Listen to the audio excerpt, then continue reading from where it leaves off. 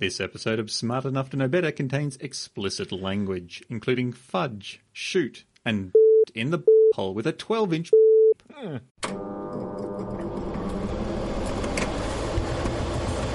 Gregoire and Dan Beeston are smart enough to know better.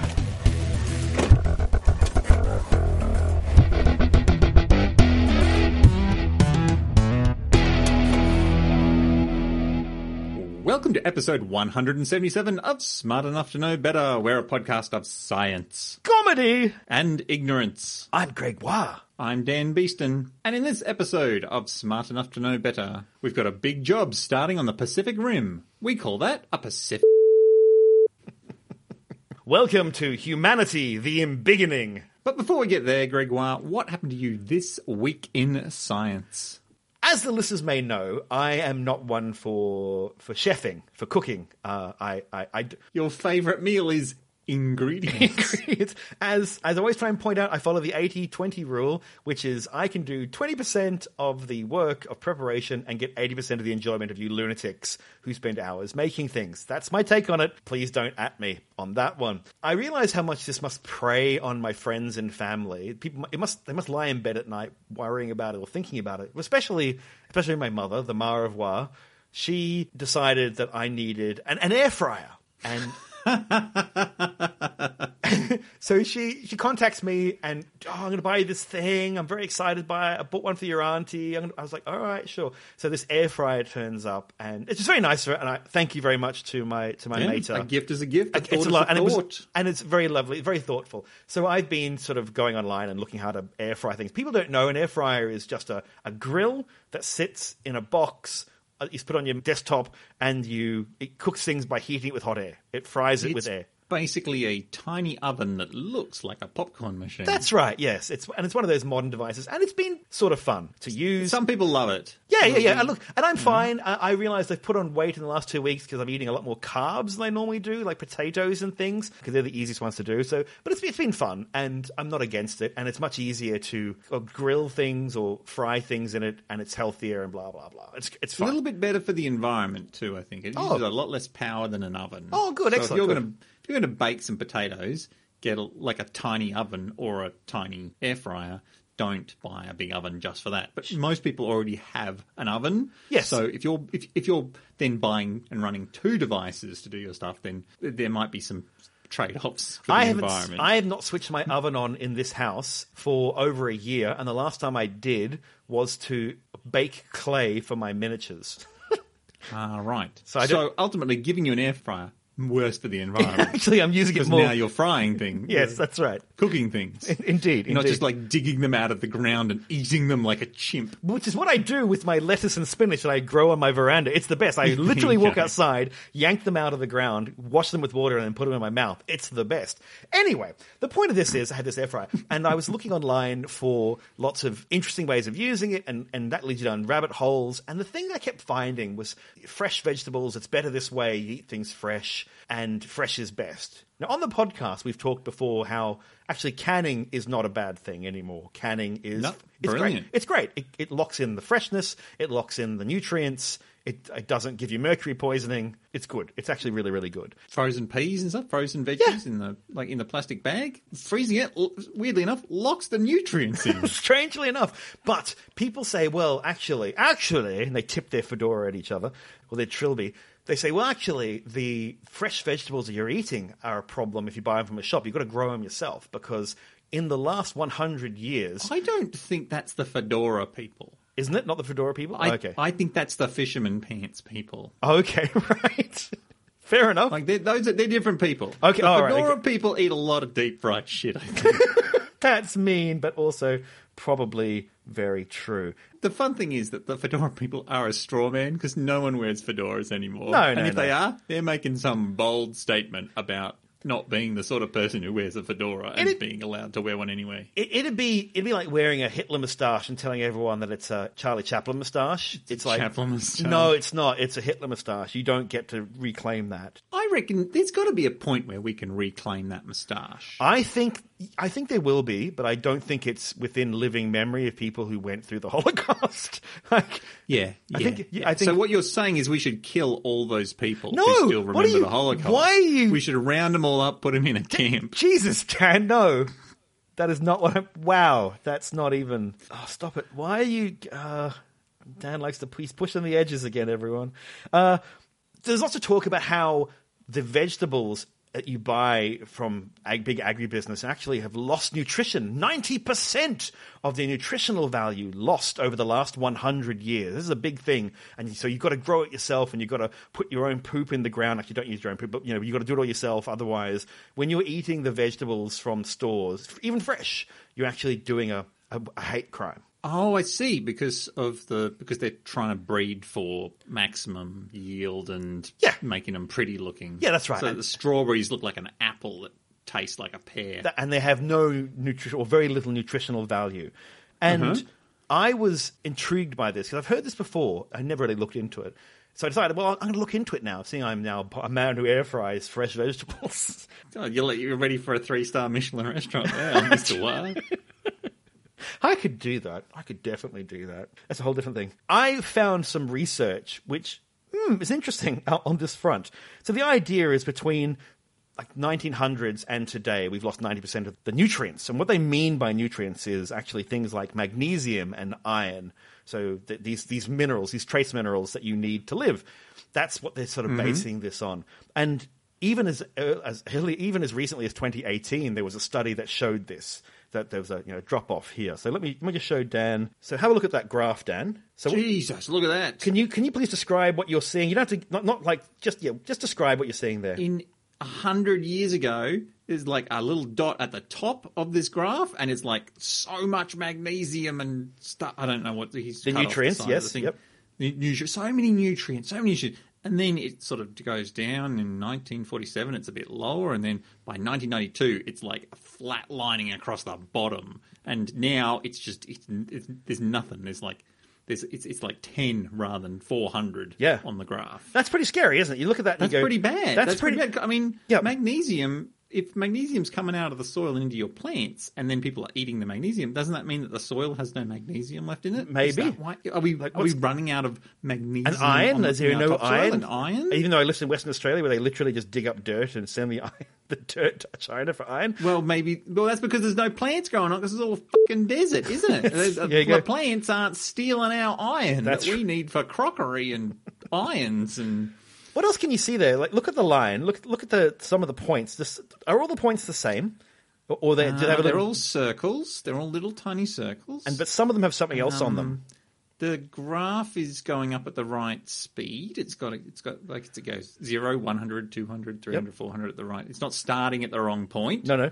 But look at what I mean is on the dates seem right. One of the points themselves. Look at the points themselves. The points. Some of them have something different about them. The two first points have a little asterisk. There you on go. them, and then the first one to be really low has a little asterisk on it. So asterisk just goes. These ones are definitely real. These are definitely. That's what the asterisk means. Aha! Now that was my thought as well. What are these asterisks? And in fact, I'm going to say that this idea was given to me by another researcher. So I didn't come up with it all by myself here, but I did the research like this person did the research to find it myself. So those asterisks mean data is maybe invalid. Possibly made up.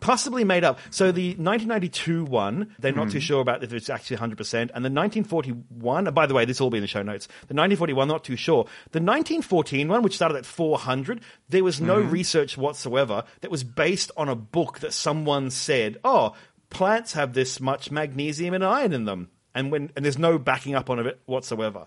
So no, they just made up a number and they put it in, and that's what we're basing it on. So when you look at that graph and you take out all the data points that don't have real data, what you get is a flat line with a spike at 1948 where it seemed to be very high, and then back to normal, and it's been the same since we've checked in 1992. Big difference between 1948 and 1992, by the way.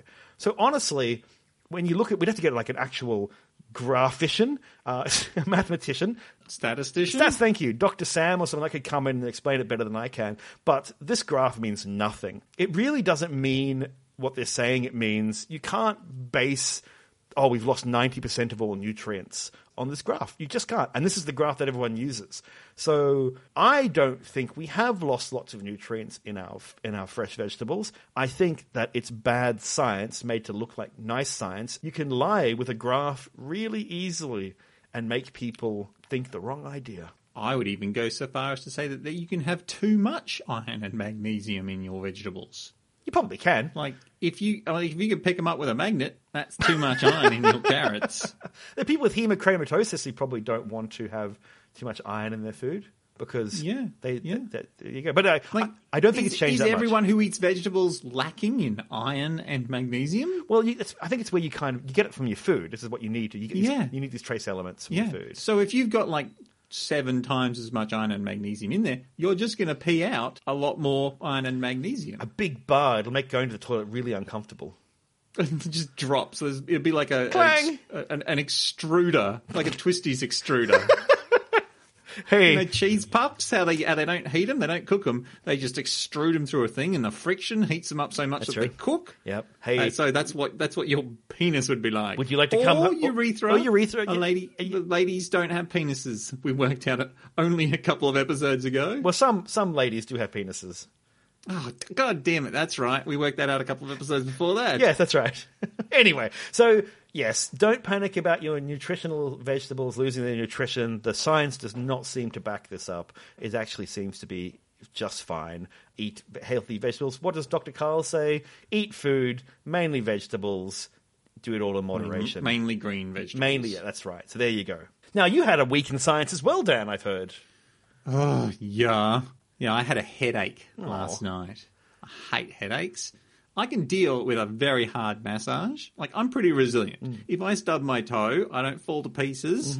I'm like, oh my goodness, I am in quite a bit of pain. But a headache, you can't get away from a headache, Greg. They're right there. And so you know what causes a headache? I checked Google, and it tells me in 95% of cases, headaches are caused by inoperable brain cancer. So you'll be pleased to know the algorithm works. Good, excellent, good. Yeah.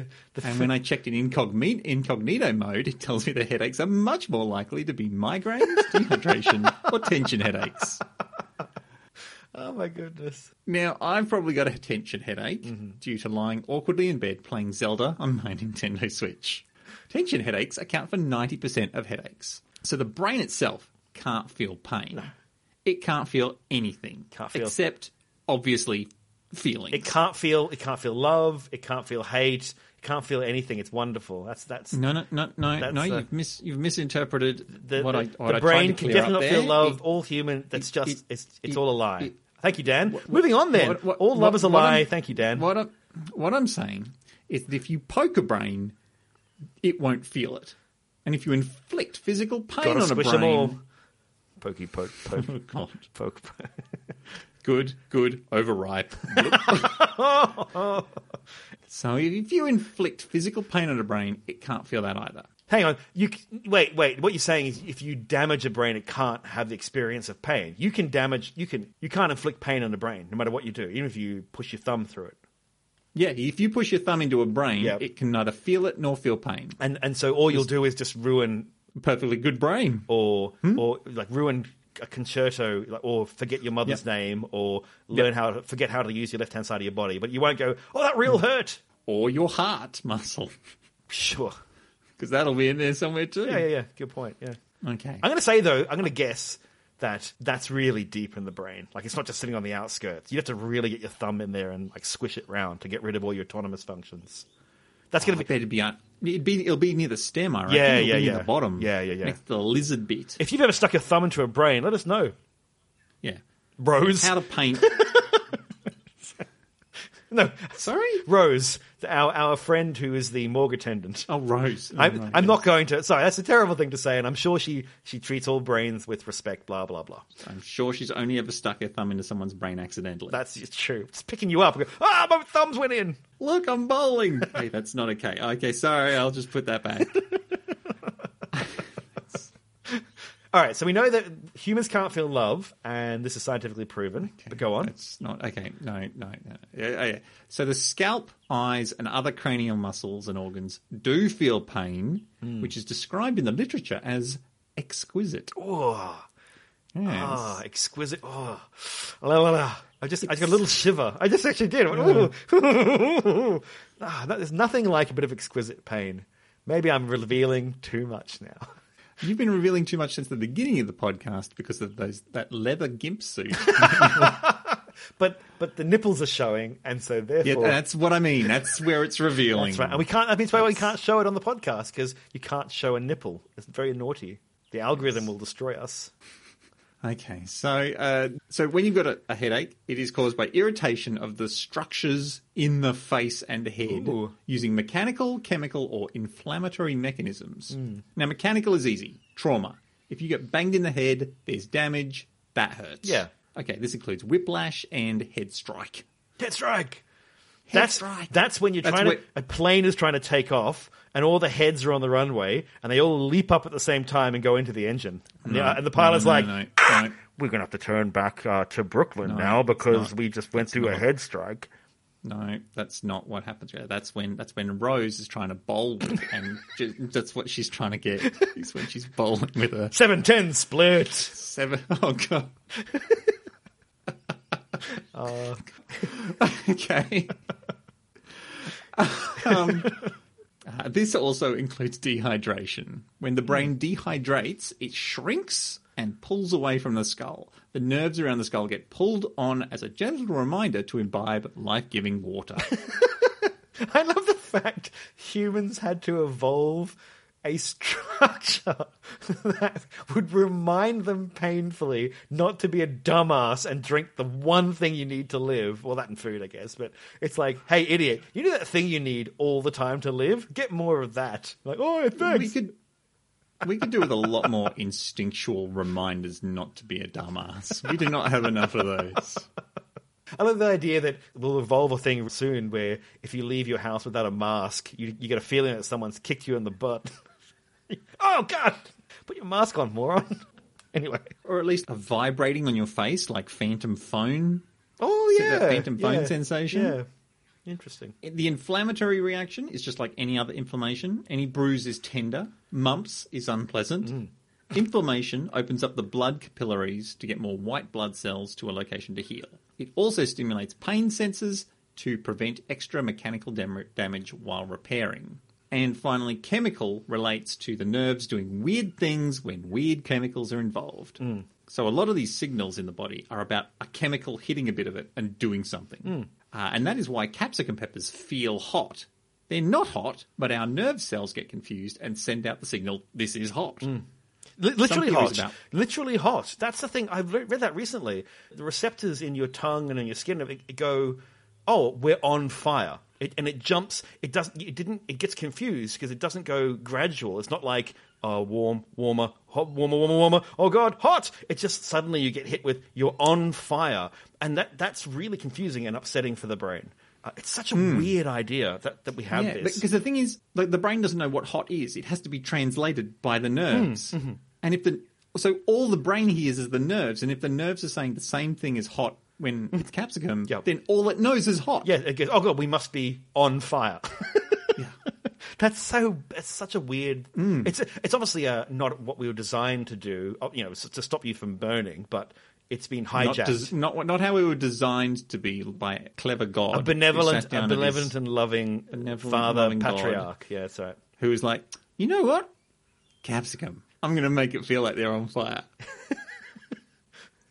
I love the idea that God was up there and people are like, oh, how's it going, kids? He was like, you suck, God. He's like, oh, do I now? Do I have some capsicum? I was like, oh, God. Yep. And then that's what the actual fruit was in the Garden of Eden. It's like, oh, don't eat that. Don't eat that. Don't eat that. You become real clever. Yeah. It's like, well, you ate it. What did you learn? It's like, it's fucking hot. It's really hot. It's really... Now get out of my garden. Get out of my garden. Can I have some milk to wash it down? No, get out. Get out. You're not even going to be able to digest milk for about 4,000 years. That's right. I'm going to take that away from you. Woomph, gone. Oh, I've just shat myself. Welcome to knowledge.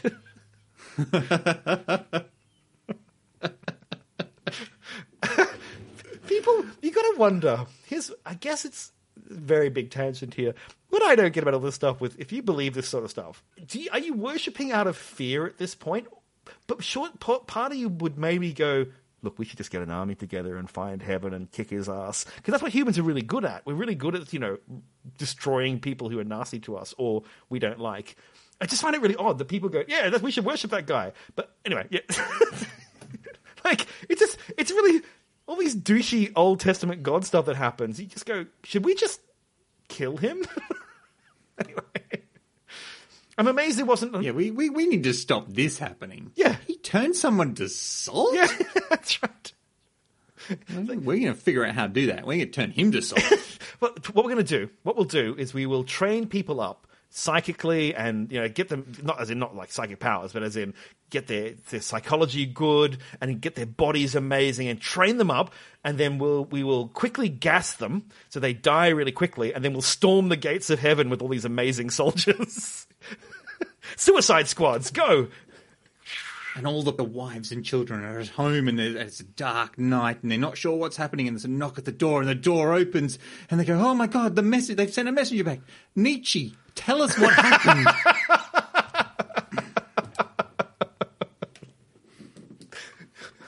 We should write this. This is a story. This is a thing. What are we doing? It's giving us away for free. All right. What was I talking about? Jalapeno peppers. Oh, yeah. Chemicals in the brain. Yeah, on fire. Theories, that's right. Yeah, some theories about migraines are that the body is sending the wrong chemical to the wrong spot. And the body's like, the pain's coming in. No one really knows yet. Migraines are a mystery box. Yeah. Migraines freak me out. I know people who have them have painful migraines. I know people who have no pain migraines, so they just get all the visual distortions and things. And I've never experienced anything like it. It just fascinates me that, I just don't get it. I have no frame of reference for it. Oh, you don't even get headaches, do you? I don't. I know it's a joke, but I don't, and I don't know why. Look, 10% of people just don't get headaches. Yeah, and I'm just... Well, my mother told me... I don't know if this is abuse or not. I thought I had a headache, and I went, oh, Mum, I've got a headache. And my mum turned and looked at me with a quizzical look and went, oh, that's really odd, because kids can't get headaches. And I went, oh. And left. I wonder if she thought that was true. Oh, maybe. She's a manipulative woman, but she could be dumb too. She's just a human. Yes. So and that's a fine story. And you think, well, that wouldn't stop you getting headaches. I don't get headaches. I don't understand headaches. I don't. 10% of people don't get headaches. There you go. And okay. I think they're the luckiest people in the world. Yeah. But then you don't sleep well sometimes. I don't sleep well. No. I don't sleep. So I wonder. I wonder if a genie came down and said, "Okay, you can sleep well, but you're going to get headaches quite a lot." Whether after a couple of months you'd be like, "Okay, I'll switch back." If that's okay. Yeah, maybe. I don't know. It's like I'm colorblind. Would you like to have color vision? I'm like, I don't know how to answer that. I don't. Oh, no one gives a shit about that. You can do anything with values. You don't need. Yeah, and it's not. So I don't. It doesn't matter to me. It'd be good to fix everything. I'm a big one for fixing stuff. I don't see it as a superpower or my culture or something to not get headaches or sleeping badly or something. I would quite like my penis to stop making twisties. Yeah, that's true. Twisties. That would be great. Yeah. But, we don't live in a perfect world. Drink water, Dan. That's where you're getting your headaches from. Drink some more water, for God's sake. Okay, so that's not my problem. My problem here is a tension headache, which weirdly enough turns out to be chemical. Because human beings are at their best when they're moving. They're finding berries and catching gazelles and making love. Maybe I should pause between those two concepts. At any rate, they're not supposed to sit in a chair for 9 hours a day or lie on their bed completing shrines and collecting heart containers. Muscles that don't move become tense and static. Less blood gets into them and thus less blood comes out the other end. The waste chemicals that are created by what little movement the muscles are doing get trapped amongst the muscles, and the nerves react to the chemicals they are suddenly surrounded with. These nerves in the neck send pain, but the brain gets confused and misunderstands them as coming from the face, or in my case, like just above my orbital socket. Oof. So I guess the upshot of this is that you should massage your neck to stop the pain from behind your eyeball.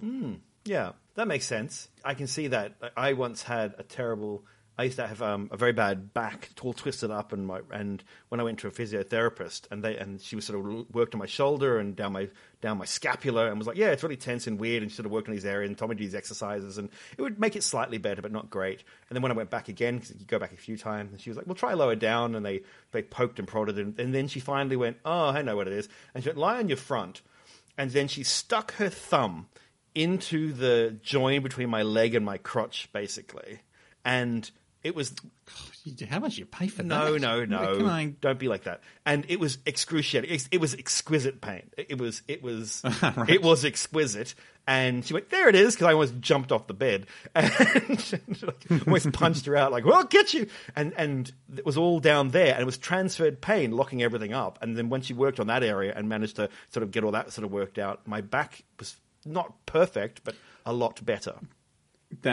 Was that transfer? Because there is a lot of transferred pain in muscles, but there's also muscles that feel like that are tight at one end because there's a muscle on the other end. Yes, they're overcompensating. Maybe I'm using the wrong term there, but they're overcompensating because everything had locked up in my girdle area. My back was having to overcompensate to keep me upright.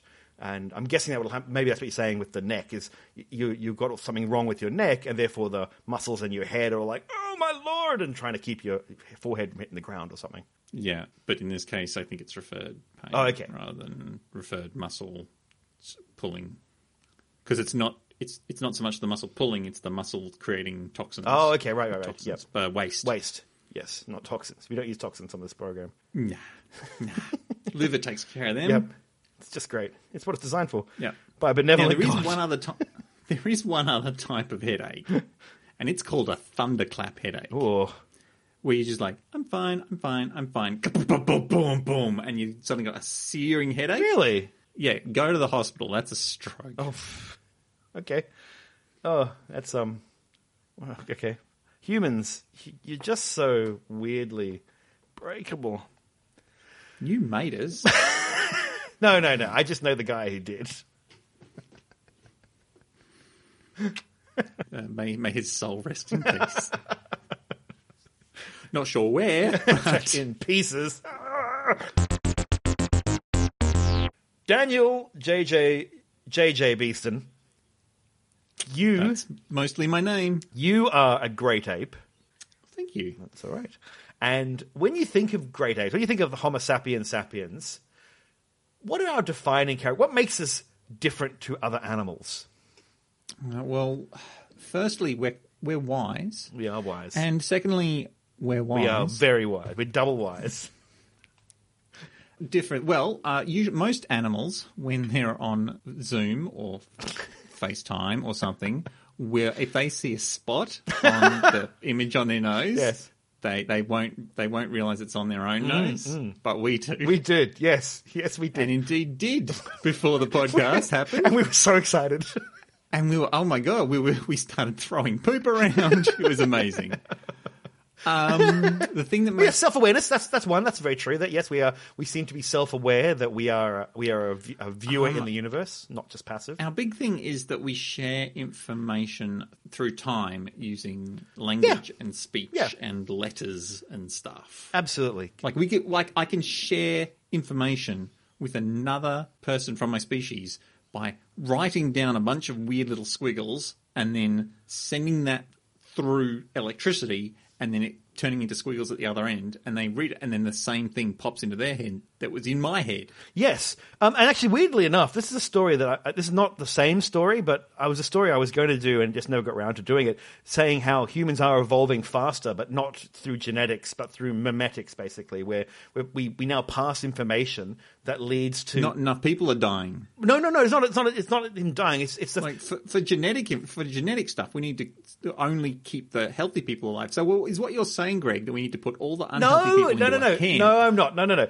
So this is a side note on my story, because this is another story I was going to do, but decided there wasn't enough to it, but I've joined up to this story now. But humans, when we pass down our genetics, that's a slow process because humans live, you have like 20-year cycles of generations. It's a long time. Yep. Unlike viruses that can do it really quickly and you suddenly get deltas and lambdas and other exciting strains. So we take... Whereas memes come out every week. They can. And we can actually pass an You information... see the one with Bill Murray at the end? The Bill Murray's the fourth person in the picture and you got to figure out who Bill Murray is. It's pretty good.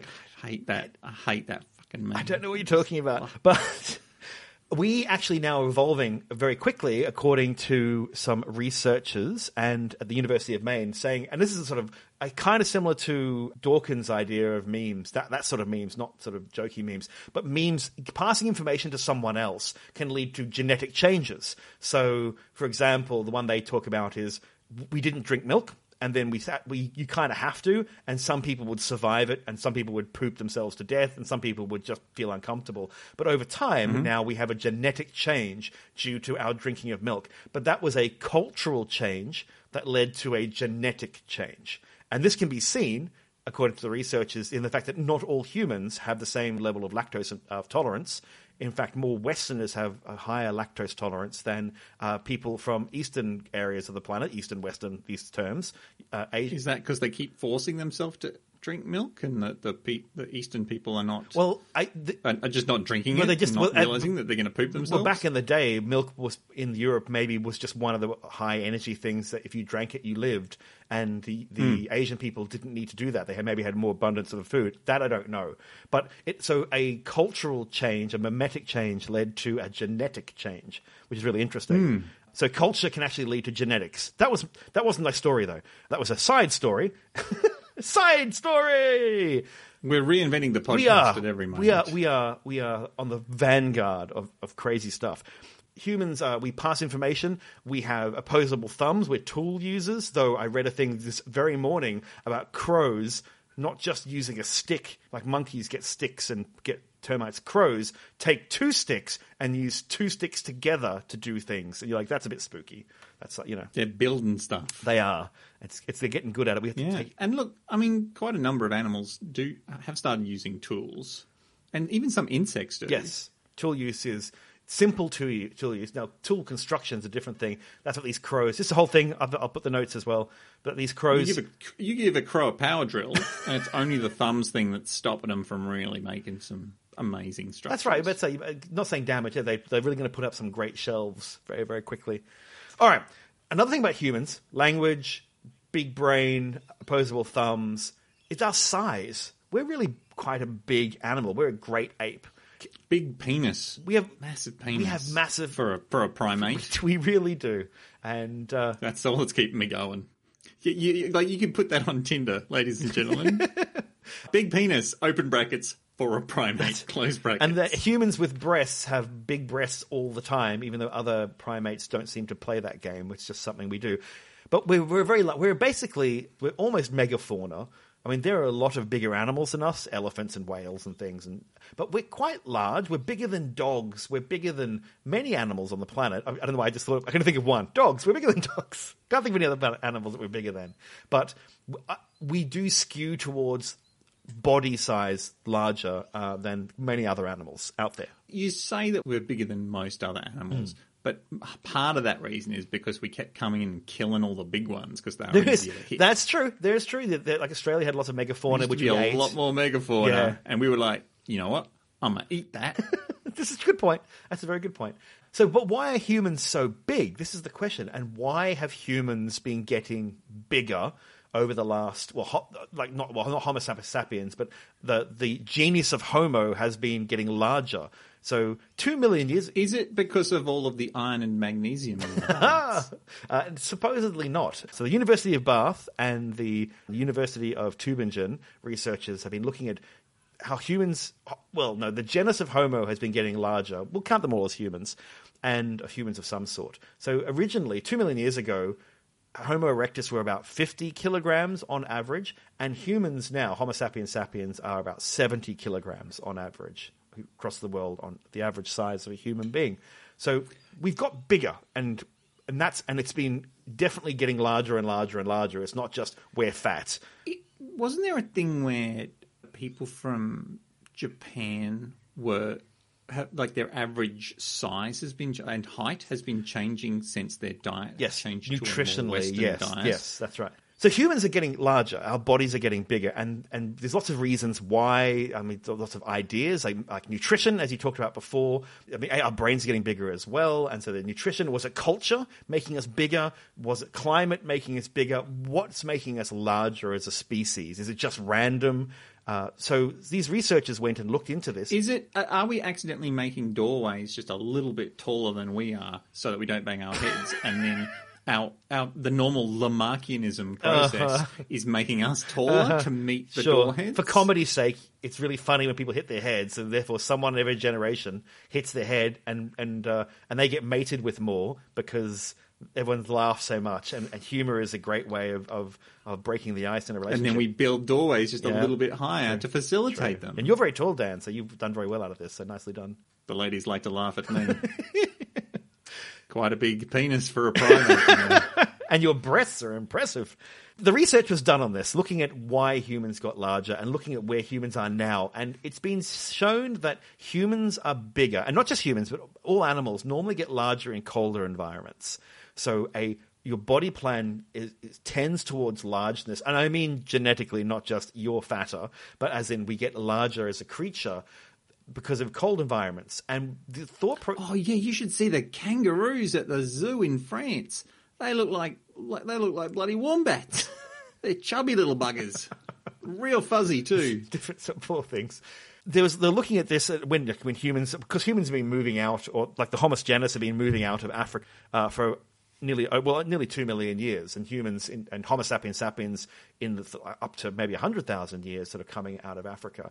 And the theory is that Homo sapiens and the Homo genus lived through an ice age, and so the ones that could survive better were the ones that were bigger. That you survive better in cold environments.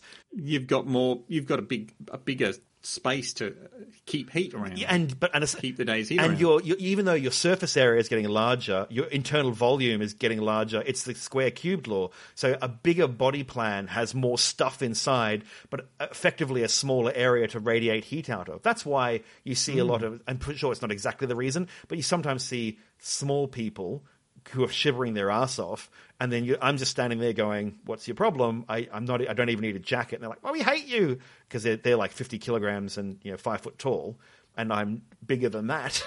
So it's that maintaining of my body can generate more heat, but my surface area is not so much larger. I'm radiating more heat out. But you see, I heard it was different. I heard that bigger people got cold faster because even though they've got a bigger core, their blood is still passing by their skin. So because they've got more surface area and only a certain amount of blood, it's always... Not from what I've read. Maybe it's a walk of shame for one of us, but in fact, I was looking at this recently, and the research seems to be says bigger people are warmer people. Even without this evolutionary stuff, you're warmer if you're larger than someone who's smaller. We have to look us into that. Because I know that pop culture is like, oh yeah, big people stay warm, but the reason that big creatures in the Arctic stay warm is because of blubber, and blubber isn't just fat. Blubber's special fat for keeping warm. This is what I'm saying here, though. That can't just be the only reason, because larger creatures do tend better in colder environments. That's what this research has shown. So evolutionary-wise, a larger creature fares better and passes on their genes more often. This seems to be why humans have become 20 kilograms heavier on average over a relatively short period of time. Yeah, but if you get a penguin and then you get an iguana that's twice as big and you stick them both in the Arctic, that iguana is going to turn into a popsicle. Well, yes, that's because one's endothermic and one's exothermic. Different things, but here's the other question is, does this connect also why our brains are bigger? Maybe that's the reason we have a big brain. Maybe it's because we lived in a colder environment, there was an ice age, we got larger and our brains got larger as well. But that doesn't seem to correlate. It seems to be that our body plans get larger due to cold weather, or did, but our brains, there doesn't seem to be that same correlation. Big animals, otherwise you don't have lots of really brainy, hello, I'm a polar bear, I'm writing Chaucer. I'm Chaucer the polar bear. It doesn't necessarily follow that. See, the problem is if you put 1 million polar bears in a room with some typewriters, all they're going to do is eat the monkeys. Very good point.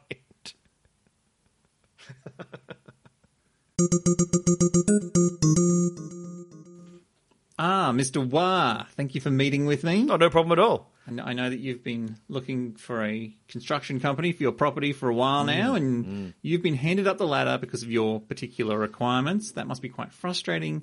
Let me assure you that I will be able to help you today. Good. I've been hunting high and low, and I'm very particular man. And sorry to jump this on you. I love these surprise meetings where I don't know what I meant to say. On your form, under custom extras, you've requested something called kaiju protection. Could you explain to me what that is? Well, I think people are worrying far too much about climate change. When actually the problem is large monsters. We get that a lot. Well, actually the problem is large monsters coming from the sea and from the sky and from digging from the earth. These monsters attack, and we need to protect ourselves from them. Okay, well, let's see what we can do for you. From the sea. Mainly from the sea, yes. Yeah, okay. I'm assuming because they're large body plans, they find floating quite kind of nice. And quite so enormous creatures coming from the sea. All right, well, let's have a look at what we can do for you so far as tsunami defense. Now, obviously, the best defense is living high above sea level. This will keep you safe from tsunamis, storm surges, and high tides. But looking at the details of your land, this isn't really an option. So common practice is to create a concrete wall higher than the expected surge. In Japan, they have sections of walls 10 metres high in some places. They are, however, quite disruptive to coastal regions, and when they fail catastrophically. Exquisitely. Yeah, they arm your tsunami with several tons of recently demolished concrete. So we provide a scientifically supported service that builds customised hills along your beachfront. You may have heard how useful mangroves are for mitigating coastal erosion. Yes. Well, these forces would be much bigger than that, and so planting a mitigation forest on these hills won't be valuable for 10 years or so. And when it comes down to it, mitigating energy is the key here. You get a 1 foot tall tsunami come through at full speed. You know what a foot is? Yes, it's an oldie school 30 centimetres, yes. Yep. Okay, so that comes through at full speed and it will leave very few survivors. That stuff throws cars around. So we create big hills near the coast and smaller offset hills behind so that this energy gets deflected and dampened.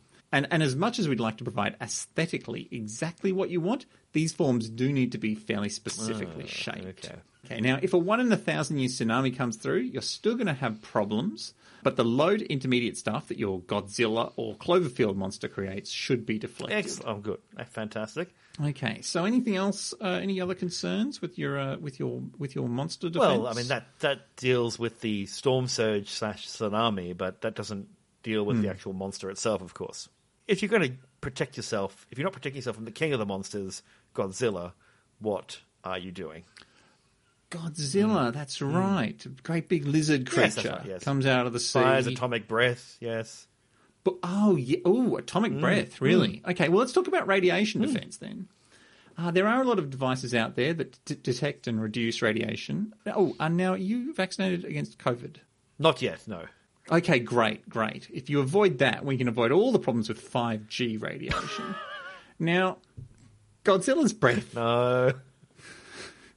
No. Godzilla's breath is primarily ionizing radiation. So possibly we could put in a lovely water feature that's at least a couple of feet thick. Will probably work wonders. A simple boundary of lead, concrete or water would be sufficient to block the radiation. Also, we'll want to quickly and preferably automatically shut all ventilation in the home. The radiation cloud shouldn't infiltrate any properly built home, and you won't need to replace your belongings afterwards. Excellent, thank you, yes. And of course we do this sensible thing of if we run inside and we take off our contaminated clothes and we throw them outside, and then, or they get put in a chute or something, and then you just have a big bath and a cleansing, and then you go inside the main area, take nothing in except your own skin. Yeah, very simple. Yes. There you Excellent. go. Yes, we do encourage nudity around monsters. Oh, look! In my grand future, that's everyone will be as naked as Godzilla. He doesn't wear pants. She doesn't wear pants. It doesn't wear pants. Okay. And they don't wear pants. And just yell at them from the top window. It's actually quite big for a primate. Oh, yeah. Now, Godzilla, very heavy monster. So his footsteps are going to register pretty clearly on a moment of magnitude scale. Yes. Pop, pop. But something something like your Muto Prime is definitely capable of initiating a full-scale earthquake. So earthquake resistance is something to consider. There are 3 options here. Your shock absorbers. You build the whole building on a platform that dampens the lateral shift of the ground. This effectively turns the seismic wave energy into heat energy, stops your building from falling over. Excellent. I love it. Okay, second option is your tune mass dampener or your giant pendulum. The lateral motion of a tall building shifts one way, but the heavy pendulum inside stays still. Then, as the pendulum catches up to the building bounces in the opposite direction. If tuned correctly, the pendulum swings opposite the building movement and keeps the centre of gravity mostly static. This keeps the building from toppling, but is much more useful in already built structures. Now, finally, you've got your seismic invisibility cloak. Sorry? Your seismic invisibility cloak. It's not quite Look, I didn't hire you to come up with magical rubbish. I came for science. Okay, well, when I'm fighting my kaiju, I need science. Okay. I'm very upset by this. Okay, it's not quite as exciting or as fantastical as it sounds. It involves large plastic rods embedded in the surrounding landscape that deflect and channel the seismic waves. It cloaks the structure you're protecting by bouncing that energy either downwards or sideways to your less fortunate neighbours. Good. They're terrible people. I hate them. Oh, I was going to ask, actually, could you shape the hills for the tsunami to funnel the tsunami onto their property? That might actually solve some problems. Well, I'll see what we can do. Yes, thank you. Good, yes. Okay, so these seem to be mostly the Earth-based things that we need to account for. Mm-hmm. You did mention that some of these monsters come from the air. Oh, I made a terrible mistake. I went hiking as a young man and to a volcano in Japan, and I was caught, unfortunately, up on that mountain. It was a sacred mountain, and I really needed to go to the toilet, and unfortunately I pooped in the mountain and upset Rodan. And Rodan now has declared that I will be destroyed, and when Rodan bursts from the volcano, Rodan is going to fly to wherever I am and devour me. Should have mentioned that. I'm sorry. Yes. Rodan. Let me just look that one up. Mothra is my friend. Rodan. Okay, cool. Okay. That'll work. So you didn't know which? Sorry, you didn't know Rodan. Okay, so yeah, Rodan. Obviously, so Mothra is your friend. Oh, that could come in handy. I'm surprised you didn't bring that up earlier. We might be Mothra's able to everyone's incorporate friend. that in. Mothra and I, we're all drinking buddies. Okay, so, but Rodan, obviously... Had too many nectars, you know what I'm saying? Just... Okay, so for this we need protection from the wind. We've done a lot of work with cyclone-resistant construction. If you could choose your build location in lieu of a geological structure, i.e. nestled amongst a hill, that can keep a great amount of the atmospheric energy away. And you're building hills! This is perfect! Yeah. Genius. You want simple shapes on your roof. You want a nice big flat surface so there's no concentration of pressure. So don't build it too flat or too steep. About 40-degree angle should keep the roof from being lifted by the enormous wind that's created by Rodan. So are you implying that I should build a big pyramid on top of a wobbly platform with a pendulum inside? I love it. Still want this roof to be fixed to the structure itself. We don't want it lifting away from it. The stronger it's all attached, the less likely it's going to come away in pieces. Open up the windows on the other side of the house to reduce pressure build-up, and if you can, plant trees around to create windbreaks, though not too close to the home. Otherwise, I worry that Godzilla will come over, grab one of the sticks, the trees, and then use it to, like termites, like anteaters, or say monkeys use to get termites out. They'll stick it to the window and squish us and then eat us off the stick. Yeah, are you Godzilla's primary food source? I like to think I am. I'm a very rich and powerful person. I'm assuming everything is about me. Godzilla would eat fish, right? He'd be like he'd eat fish like whales eat krill. Well, I guess so, but I don't think he's doing it. Humans can eat all sorts of things, but we eat a lot of Doritos because they're tasty. I'm very tasty. And also, I'm friends with Mothra, and Mothra and Godzilla are friends. It's a whole love triangle thing. I really don't want to go into it right now. Right, all right. I didn't realize jealousy was one of the things we were going to have to account for. Okay, so that all of these various cyclone defences all work for cyclonics wind speeds, though we may need to revisit this with wind speeds that Rodan and Mothra are capable of creating, measuring. Let me just look this up. 4 times the highest wind speed ever officially recorded from the inside of an F5 tornado. All right, we may have to revisit that one. Yeah. Okay. And finally, as you point Mothra's out... parties get rowdy. They do get rowdy. Yeah. Just turn the lights off. Yes. But if it's not a full moon, what are you going to do? That's a big problem. Okay, so the building does need to be constructed very strongly because these creatures are quite heavy. So a standard kaiju is going to clock in at around 175,000 tons with a single footprint of around 320 square meters. Let's call that 775 psi. That's about 5.4 megapascals, or about the bite strength of a calangle. An elephant imparts around 75 psi pressure on the ground, but a woman in high heels imparts closer to 1,700 when all her weight is on the heel. Interesting. Mothra does like wearing high heels. But crucially, 6 legs, so... Well, yes, spread that's out good. over. Spread out a bit more. True, Okay. true. And she flies most of the time. Okay, with these sort of forces, I would probably aim to dissuade you from building... Actually, let me rephrase this. Are you a big fan of nice big windows? Oh, I love them. Yeah, okay. We're going to have to change that because you're going to be underground. Oh, Now, heavy vehicles have been known to trap and or crush the burrows of animals, especially crabs, under sand or mammals under snow. So if you're going to rely on the strength of the surface material that you've embedded your building in, I would probably want to find one that resists 775 psi in pressure. That's not too hard. Concrete has a psi of several thousand, so long as it's thick enough. Phew. Excellent, good. But I'd want to avoid anything porous to avoid soil liquefaction. Ooh, yes, that sounds messy. Yeah, so all this sounds pretty good to you? I'm loving it. Yeah, Look, great, that's great, fine. wonderful. I'll get round it. I'll have a walking track. I can go out, or maybe a nice big screen and cameras, and you can see what's going on. Wonderful, wonderful. So what city is it that you're living in currently? At the moment, I'm in Perth, in Western Australia. Perth, Perth, yes. Australia. Yes. So nowhere near the Pacific Rim. Well, no, the Indian. Get the Indian fuck out Rim. of my office. Goddamn time-wasting sons of... Welcome to the Walk of Shame. In the Walk of Shame, you, the audience, hear us say stuff and go, that doesn't sound right. And then you look it up and you're like, yeah, that's not right. Which hasn't been happening that often recently. No, which I'm surprised because We I've haven't been pretty getting a lot. And when we do, we look it up and go, oh, you messed up. So don't wait. Yeah. No time wasters, please. Like We love you contacting us. We're always happy to We get. love you contacting us, but if you're doing Yeah. Work of Shame, you got to put some of the legwork in. Don't just Yeah, lump yeah, it yeah. on me, because Yeah. I will call you out. Wow, I didn't realize we were good host, bad host. That's amazing. In fact, I'm good host. Is wonderful. That's I like this game. surprising. I'm the good host. Yay! We only have one Walk of Shame this week, and Mm-hmm. and even then, I wasn't gonna mention it. Mm-hmm.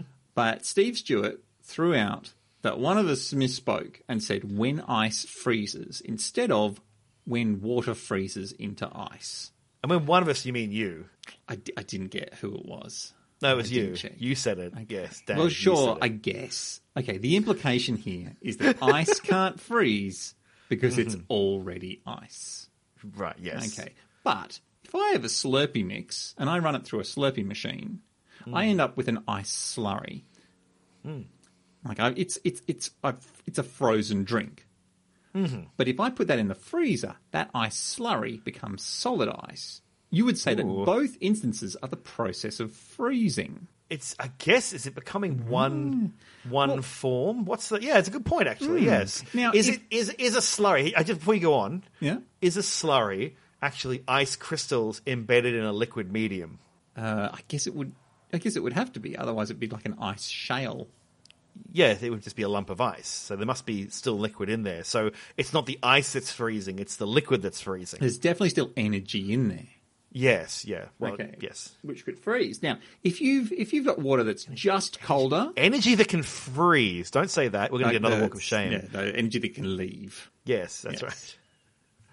right. Okay, but if you've got water that's just colder than 32 degrees Fahrenheit, which in Celsius is, let me work that 0 out. degrees Celsius. Stop it. Zero, I hate about you so- 0? All right, thanks. Is it- Cool, great. Okay, so ice that's just below the freezing point has a Mohs hardness of about 1.5. Make that ice colder, say negative 40 degrees Fahrenheit, which in Stop Celsius it. is... It's negative 40. Oh, thank you so much. Thank you. Okay, great. Okay, so let me work this It's out. where they meet. Let's work this out. Okay, yeah. Okay, so I hate you so much. as that water ice gets colder, its hardness increases. By the time the ice's temperature drops to negative 110 degrees Fahrenheit or negative 80 degrees Celsius, the Mohs hardness has risen to 6, harder than many rocks. It's getting harder because the energy in the system is leaving. It's the same mechanism throughout. You could say that the process of that ice getting harder and harder could be described as when ice freezes. Oh, I know what you're saying, and I like it. I love I don't know if it's even technically correct. So, because the term freezing scientifically is, I'm going to read it here. Freezing is a phase transition where a liquid turns into a solid when its temperature is lowered below its freezing point. So, in accordance with the internationally established definition, freezing means the solidification phase change of a liquid or a liquid content of a substance, usually due to cooling. Can be due to pressure. So, I don't know, Dan. I know it's getting harder, and that's a very good point, actually. Like, you go to Titan, the moon of Saturn, and there's water ice as the surface, and there are hydrocarbon seas. That's harder than rock, because it's negative 200 degrees Celsius or negative 150 degrees Celsius, something like that. Very, very cold. It's very hard, but I don't know if it's freezing in the definition of freezing. I guess I'll go for a walk.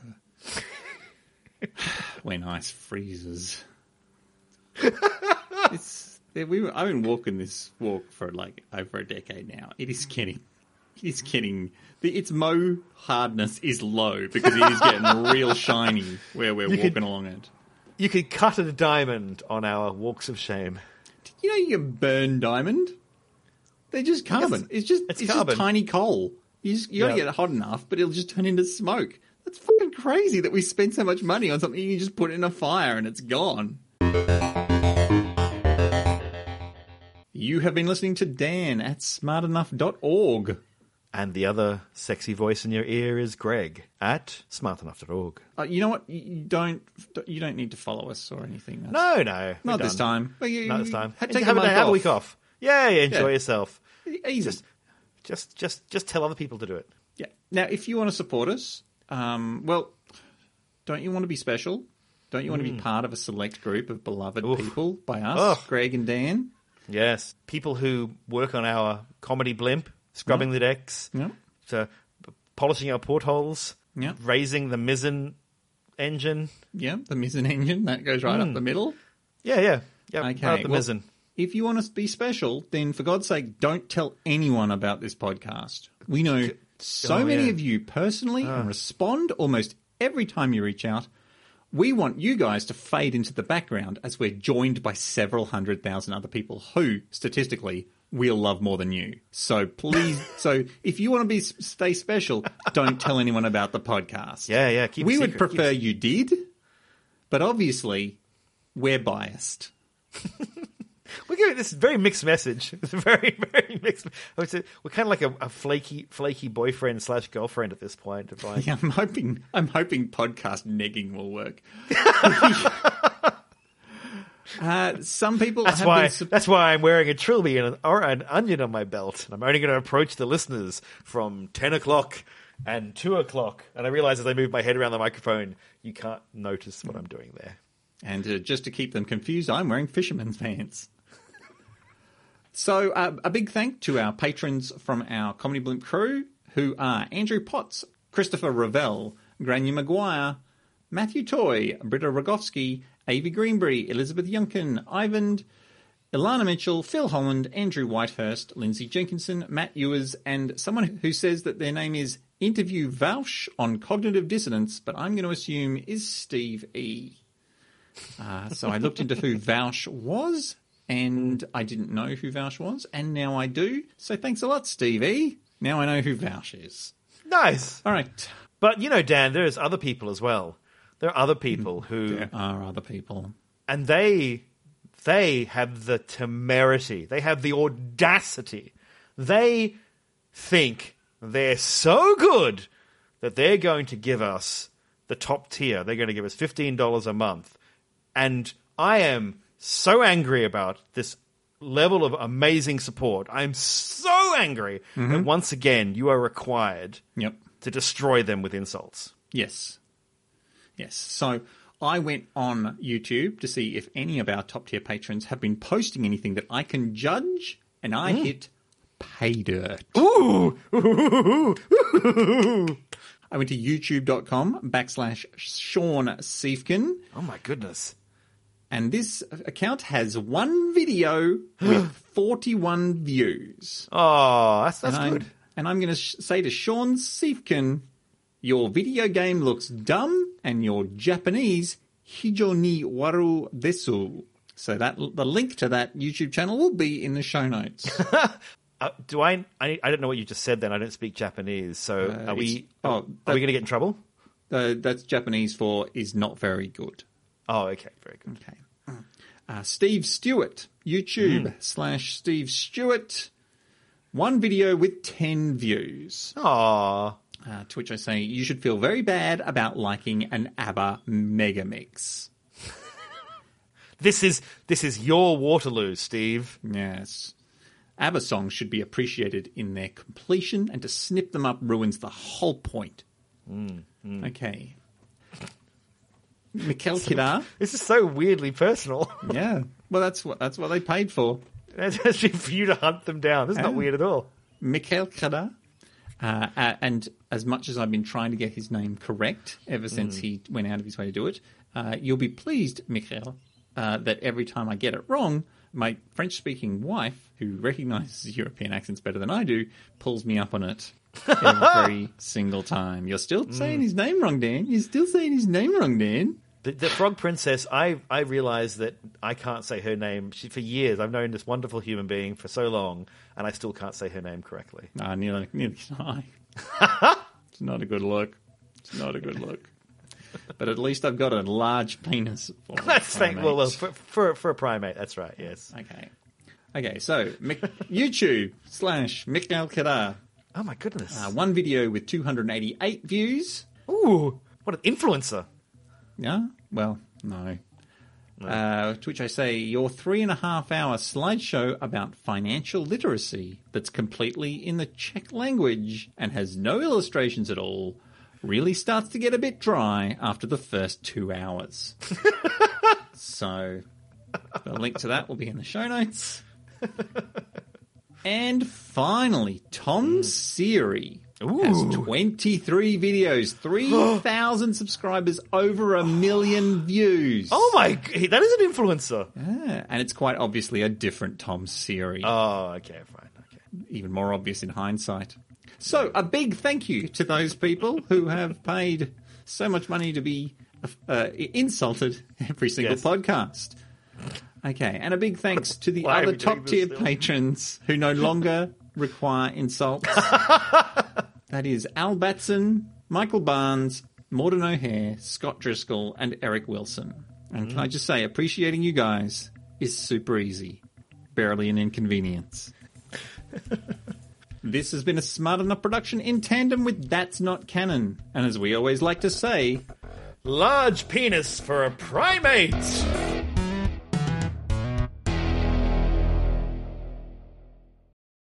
Making sounds there. Yeah.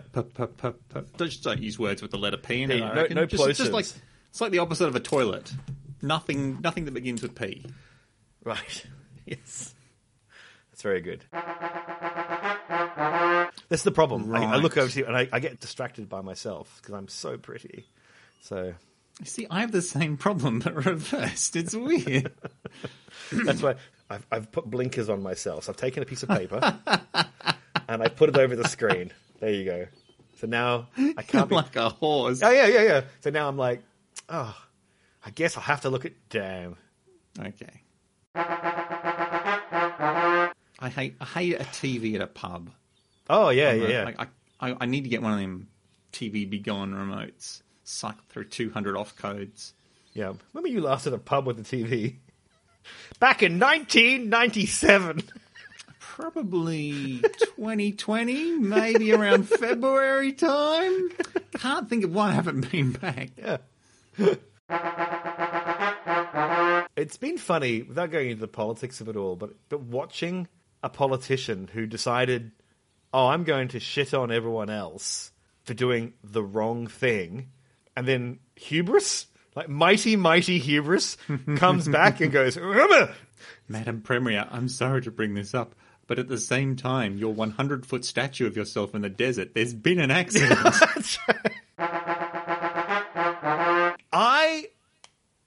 Sorry, start that again.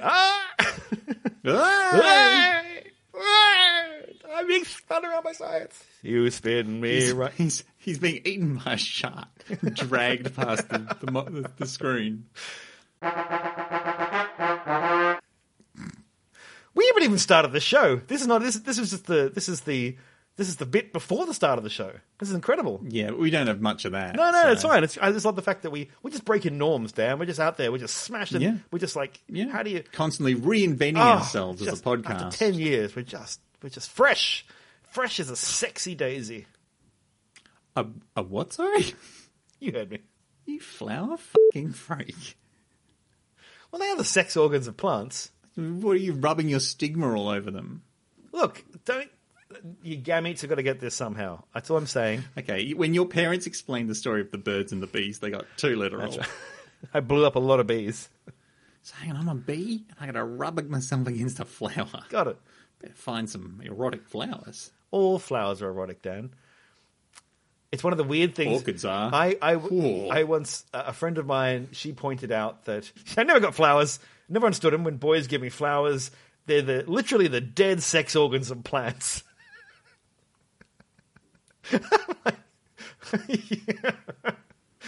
Did you? I mean, that's the point. It's like organs, genitals. That, like, I just want you to understand that what's on my mind, and what I hope is on your mind, is some of these. Some of these guys. If you really want to, later on, I'm happy to take my clothes off, and you're more than welcome to cut off my reproductive organs and hand them to someone else. Again, your parents did not explain this properly to you. Isn't it like snails? You have to. Were they lantern fish? Were your parents lantern fish? you have to launch your snail penis into the other, harpoon them, and that's how you. And then your penis gets ripped off, and you leave your penis inside the other snail. It's a magical ritual. It's gorgeous. And that's where babies come from. What are we talking about again? How did we get here? Is that the truth? The truth is much more painful. We won't go into it. They said that tall people don't get as cold, fat people don't get as cold, men don't get as cold as women. So then you can join all those together.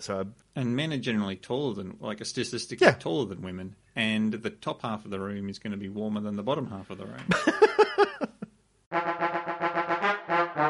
Have you not seen The King of the Monsters, Dan? Good Lord. I don't watch these movies. But big monsters come and eat people. I saw the 1996 one with Matthew Broderick, which I assume everyone says is the best. Yes. That is the general consensus. And I saw the one a couple of years ago with that guy from Breaking Bad. And then about 20 minutes in, I suddenly stopped being invested. And I don't remember what happened in the movie, but...